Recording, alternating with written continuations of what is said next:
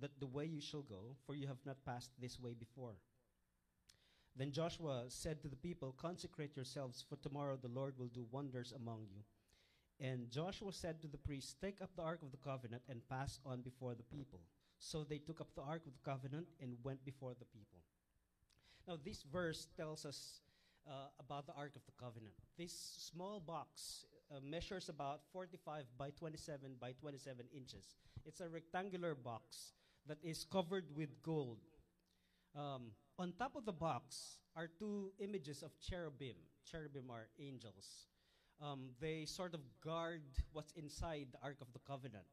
What's inside the Ark of the Covenant is more important here, although the cherubim resembles the throne of ancient Near Eastern thrones of other kings. The Israelites were told that they build the ark, and when they build the tabernacle, and then when they go from place to place, they will put the Ark of the Covenant at the most sacred location inside the tabernacle. So in fact, it is so holy that two of the sons of Aaron were killed because they were not careful around it. What's inside the Ark of the Covenant? What's inside it are three things. Number one, it contains the tablet of stones. The tablet of stones contained the law that was given to Moses by Yahweh in Mount Sinai. Number two, there was inside it the pot of manna. It's like it's a sample of what God gave to them for 40 years, feeding them with this kind of bread, manna. And third, inside it was the staff of Aaron. You remember the staff of Aaron? People were concerned if only Aaron was the legitimate priest that God wanted to be for Israel. And so they rebelled against Moses. And so God has to put a stamp on it by making sure that the staff of Aaron, the dead piece of wood, come back to life by making it bud, blossom, and produce a ripe almonds. Now this is very interesting because this Ark of the Covenant is a symbol of God's throne. That means the presence of God is in this throne, is in the Ark of the Covenant. Now why is this significant for the Israelites? Since God is invisible, the Ark of the Covenant was his visible throne. That means as long as the Ark of the Covenant was with the people, they were confident that God's protection was with them. This sort of was an objective and concrete assurance that God is alive and is near. Let me continue the story, 9 and 10. It says, and Joshua said to the people of Israel, come here and listen to the words of the Lord your God. And Joshua said, here is how you shall know that the living God is among you, and that he will without fail drive out before you the Canaanites, the Hittites, the Hivites, the Perizzites, the Girgashites, the Amorites, and the Jebusites. It's a lot of sites here. But the following events will give the people an understanding why the Ark of the Covenant is important to them. Now, God, through the Ark of the Covenant, was about to do something. He was about to show his power. But we have to remember, the Israelites at this point were the second generation. So, sort of the millennials. So the first generation all that went out from Egypt all died in the wilderness. And for 40 years, every one of them died one by one, either through judgment, plagues, punishments, pestilence, you name it. All of the first generation died except for Moses, Aaron, Joshua, and Caleb. That means at this point in time, when they are about to cross the Jordan River, it's the second generation. And they did not know the crossing of the Red Sea. They did not witness the plagues in Egypt. They did not witness their slavery from Egypt. They have heard stories about it. Most of this second generation were born in the wilderness. They must witness again the presence of God and how God will make wonders. And this Ark of the Covenant will symbolize that. Now, this act, the following action of God, will make them understand that God is alive. That's what it said in verse 10. Here is how you shall know that the living God is among you. Because when they crossed the Jordan River, what the story is saying is that the flow of the river will stop and the people of Israel will be able to cross the Jordan River all the way to Canaan. This is very interesting. What this means is that It will be a declaration that God is alive. Yahweh is alive and is real. Not just some distant, powerless God. He is real and He's powerful. He's more powerful than the gods of Canaan. He will prove that He is God, not just in Egypt or in the wilderness, but He is God over all the earth.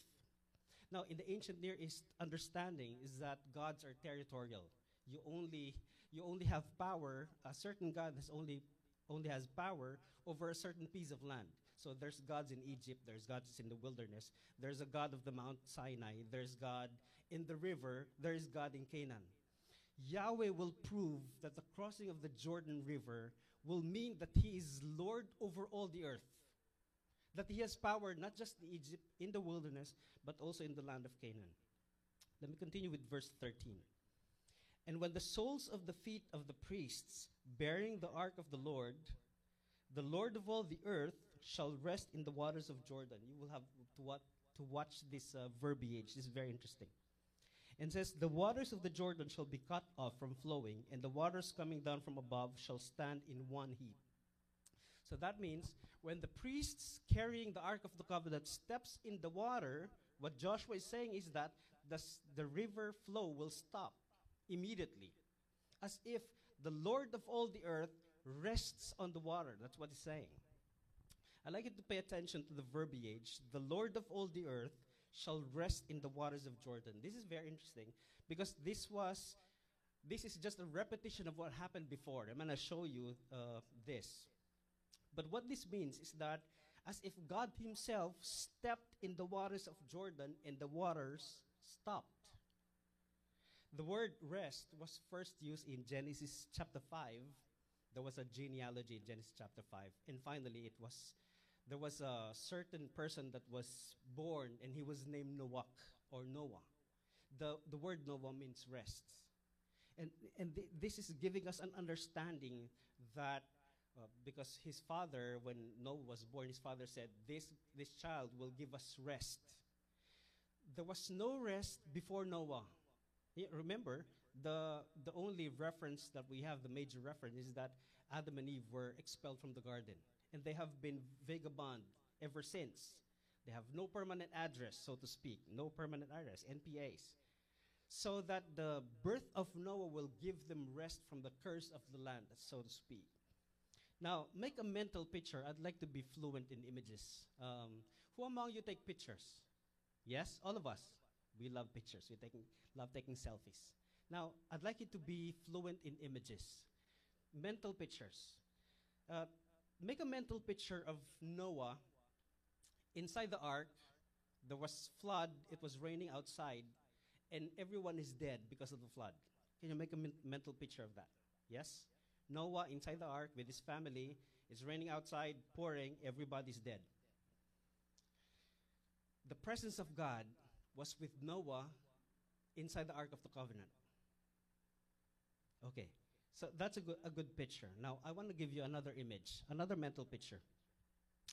Genesis chapter 1 verse 2 says, the earth was without form and void, and darkness was over the face of the deep. Watch this. And the Spirit of God was hovering over the waters. Okay, again. In the beginning, waters, the Spirit of God, the presence of God. All good? Noah, waters, the Ark of the Covenant, the presence of God. Are you getting it? Is there a connection here? Now, the Spirit of God was hovering over the waters, according to Genesis chapter 1, verse 2. Just like the Ark of the Covenant, bearing the presence of God, was hovering over the flood. Now, picture Joshua chapter 3. The priests carrying the Ark of the Covenant was on top of the waters of Jordan. Creation, the Spirit of God was hovering over the waters. Noah, the ark was hovering over the flood. Joshua chapter 3, the Ark of the Covenant was on top of the waters of Jordan. Same picture altogether, but different scenario. What we're saying here is that when you read the scriptures, you will have to pay attention to images, because those images are pointing to something in the future. They are all connected together. These are not accidentals, non-related things. These are related things, in fact. What they symbolize is the presence of God. Now, by this time, The flow of the water was cut off. Now listen to Joshua as he phrased it in verse 13. He said, "And when the soles of the feet of the priests bearing the ark of the Lord of all the earth shall rest in the waters of Jordan." Isn't it amazing? As if God himself, the Lord of all the earth, is resting his feet on top of the Jordan River. That's what he's saying. Why? Why did God have to stop the flow of the river? Now, they can build boats, or they can wait for the water to subside and they can cross. That's what people do. But why would God have to stop the flow of water? There are four things. Number one, this supernatural phenomenon of stopping the flow of water with the Ark of the Covenant was for the people to see, the second generation to see that God is alive and is with them. Remember, they have not witnessed the crossing of the Red Sea. This is the new generation, and they will witness anew that God is alive and is with them. Number two, it was an assurance to Joshua. God has been saying in chapter 1 and chapter 2, "Be courageous, because I will be with you." This is an assurance to Joshua that it was not by the power of Moses that they were able to cross from Egypt to the wilderness. It will be also the power of God, not Moses, that they will be able to cross from the wilderness unto the promised land. Number three, by looking at the ark is in front of them, ahead of them by about 1 mile. God wanted to make sure that the Ark of the Covenant takes central role in their quest for the promised land. In fact, they were instructed to look in front, because the Ark of the Covenant was in front of them. And all the people who were watching, when the priests who are bearing the Ark of the Covenant step in the water and the flow of the water stopped, their eyes must be on that scenario. God must take the central role. The Ark of the Covenant was the throne of God, as if God was king in front of them. And number four, and last, would be, if the crossing of the Red Sea, remember last Sunday we said that Rahab testified that they were so afraid when they heard about the crossing of the Red Sea, that God split the water into two. Remember, this is a very strange phenomenon. Now, if the crossing of the Red Sea sent chilling effects on the residents of Jericho, what more will happen to them if they also hear that God stopped the flow of the water of Jordan? That means whatever courage is left inside of them will melt away. This will be a good assurance for the people of Israel at this point. It will establish an understanding that Yahweh can part waters of Jordan and he can destroy the illegitimate gods of Canaan. Now the story concludes with verse 17. It says, "Now the priests bearing the Ark of the Covenant of the Lord stood firmly on dry ground in the midst of the Jordan." They are in the middle of the river now, but there's no flow of water. The priests, or the Ark of the Covenant, is in the middle of the river. "And all Israel was passing over on dry ground until all the nation finished passing over Jordan." This is amazing. Now, you must be asking, why is this important? How is this related to me? When you turn to the Gospel of Mark, and you understand this by opening the chapter, you find Jesus in chapter 1 going to the Jordan River, the same spot, going to John the Baptist and being baptized. See, there's a big connection between the crossing of the Jordan and the baptism of Jesus. Now, you have heard and probably read about this long time ago, but you might not have put the connection here. See, I'm going to show you the connection. Joshua chapter 3, crossing of the Jordan, Jesus' baptism in Mark chapter 1. Let me just give you three things that are important here. Number one, Jesus taught the law. He embodied the law. He was the walking, talking Torah, law. In fact, he said, "I did not come to abolish the law, but to fulfill it." He's the law. Second, in Mark chapter 6, he fed 5,000 people. You go further, Mark chapter 8, he fed another 4,000 people. His last meal with his disciples, he said, "This is my body which is for you." In fact, he claimed to be the bread of life, the bread from heaven. Number three, in Mark chapter 15, we were told that the dead body of Jesus rose from the grave and he was taken up to heaven. Those three things are similar to what's inside the Ark of the Covenant. What's inside the Ark of the Covenant again? Tablets of stones, the law. Number 2, the pot of manna. Number 3, the staff of Aaron. All those three things were embodied in Jesus. The Ark of the Covenant containing those three articles, Jesus did and claimed to be the law, the pot of manna, the bread from heaven, the staff of Aaron, the resurrection of the dead. See, Jesus Christ was the sort of Ark of the Covenant in his time when he was baptized in the Jordan River. He was the presence of God himself. Can you see the connection here? Let me give you another passage here. It's in Mark chapter 1, 9 through 11, and this is what exactly happened in the baptism of Jesus. It says, in those days, Jesus came from Nazareth of Galilee and was baptized by John in the Jordan. And when he came out of the water, immediately he saw the heavens being torn open and the Spirit descending on him like a dove. Let me just repeat this one, because we tend to read rapidly, but look at the verbiage. And when he came out of the water, immediately he saw the heavens being torn open, as in violently being torn open. We just know from Matthew, Luke, and John that the heavens was open. But Mark is saying that the heaven was torn open and the Spirit descending like a dove. Now, from the time of the exile, we understand, up to the time of Jesus, the people were in exile. So the first temple was destroyed by the Babylonians. The Ark of the Covenant was taken to Babylon. And God seemed to have abandoned them. And so Isaiah prayed like this. Isaiah 63, verses 15 to 17. He said, look down from heaven and see from your holy and beautiful habitation. I'm going to skip verse 16. This is what he said in verse 17. This is very chilling. He said, O Lord, why have you make us wander from your ways and harden our heart, so that we fear you not? He said, return for the sake of your servants, the tribes of your heritage. What Isaiah is saying is, God, please come back to Israel. Restore us once again. Because the presence of God, apparently, was not in Israel anymore. The word for that is Ichabod. The presence of God has departed. Isaiah is praying for God to come back to Israel. And then we continue that reading, and you enter Isaiah 64, verse 1. This is what he said, the first phrase. He said, oh, that you would rend the heavens and come down. The word rend is also similar to the word torn.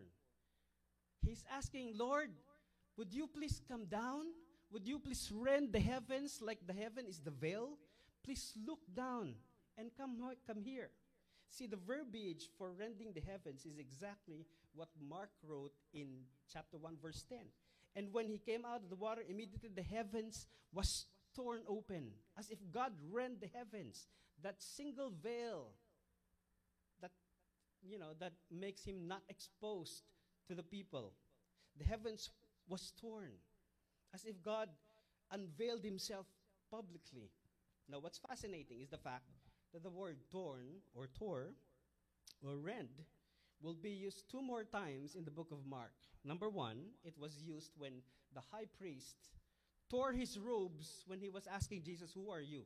Are you the Son of God? And Jesus answered him with a positive note, and he tore his robes, and he said, blasphemy. That's going to be one of the last time.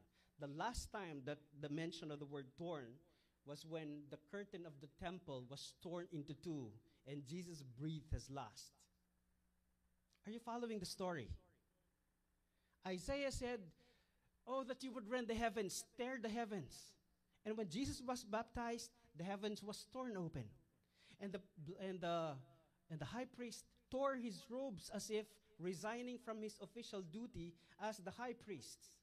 And finally, the curtain of the temple was torn into 2. What this means is that when you read the scriptures, you start with Joshua, and then you end up with another Joshua. Jesus is Joshua also in Aramaic.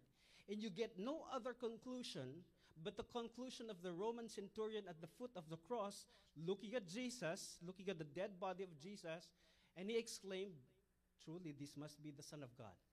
In fact, this is what he said in verse 39. And when the centurion who stood facing him saw it this way, he breathed his last. He said, truly, this man was the Son of God. Now, this Roman centurion is Rome's official representative and sworn to the lordship of Caesar. He understood who Caesar is. Caesar is divine. He's the son of Augustus. This guy, the emperor of Rome, is the Lord of all the earth. And when he said that Jesus is the Son of God, he was skipping ship. He was as if renunciating the divinity and lordship of Caesar. Now, how is this related to us? How is the crossing of the Jordan and the baptism of Jesus related to us in any way? The founding fathers who signed the Declaration of Independence died long time ago. But their legacy lives on. In fact, every 4th of July, we relive the moment. We do a lot of things. And we identify with them even though none of us were directly related to them. Most of us here are immigrants. I would say that in the same way, the crossing of the Jordan and the baptism of Jesus is a sort of declaration of who God is. In the crossing of the Jordan, it was declared that God, Yahweh, is a living God. In the baptism of Jesus, the voice from heaven himself, from the Father, said, "This is my beloved Son, whom I am well pleased." It's a declaration.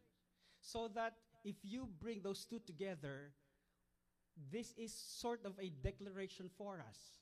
In the same way, when you are baptized in the water, you are declaring also publicly who you are in Christ.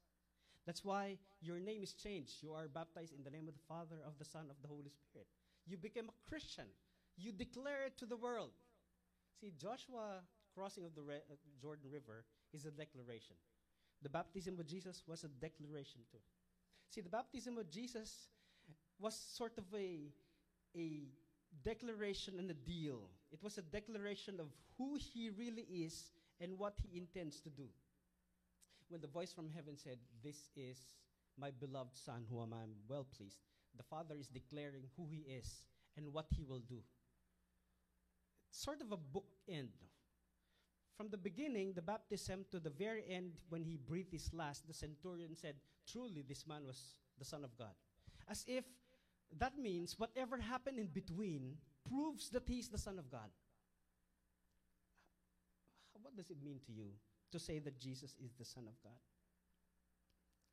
That means whatever we believe about him, that means whatever he did has something to do with that declaration, Jesus is the Son of God.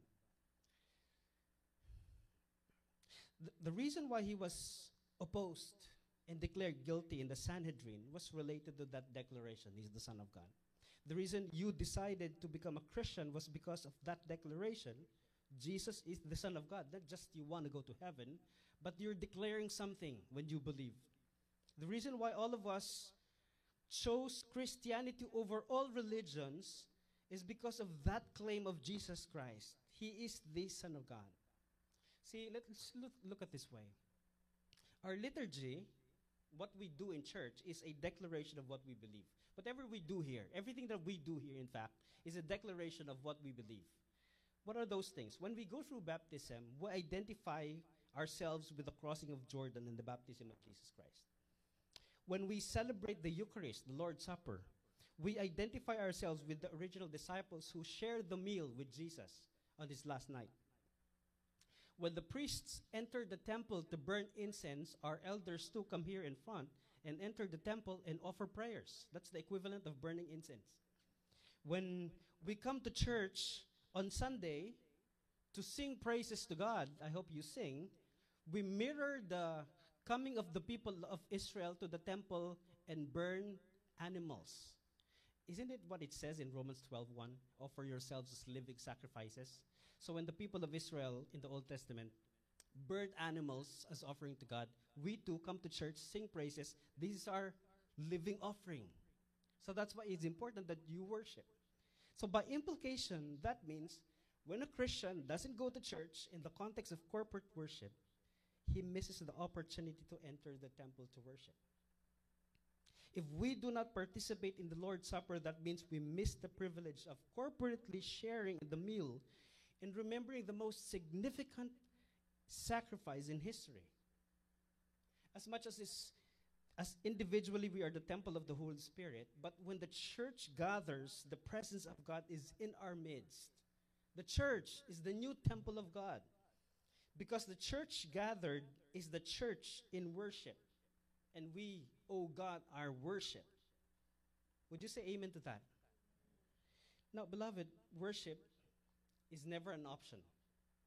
Worship is never an option. If worship is an act of love, then worship is an obligation that we must willingly give. Now, very interestingly, the greatest of all commandments is love the Lord your God with all your heart, all your soul, all your mind. It sometimes sounds like contradiction to love God willingly, but it's sort of a obligation. Parents do not really obligate their children to love me. But we know children that the way to honor our parents is to love our parents, to obey them. In the same way with God, the greatest of all commandment is to love God. And this is why there was a voice from heaven that says, "This is my beloved Son, whom I'm well pleased." Why is God so pleased with Jesus? Because he loved God with all his heart, all his soul, all his mind. That is best expressed in worship. And lest we forget, worship is our most enjoyable duty. Beloved, I really hope that when you sing, you enjoy it. Do you enjoy it? Because if you don't enjoy it, then that's really a tragedy. Now, have you ever felt hanging out or going on a date with your family or significant other, and at the end of the day, you felt that it's nothing more than a duty? You didn't enjoy it. If that's the case with our relationship with God when coming to church, if coming to church is just an obligation, then that's a tragedy. See, think about it. The privilege of worship is what Adam and Eve lost when they ate the proverbial apple.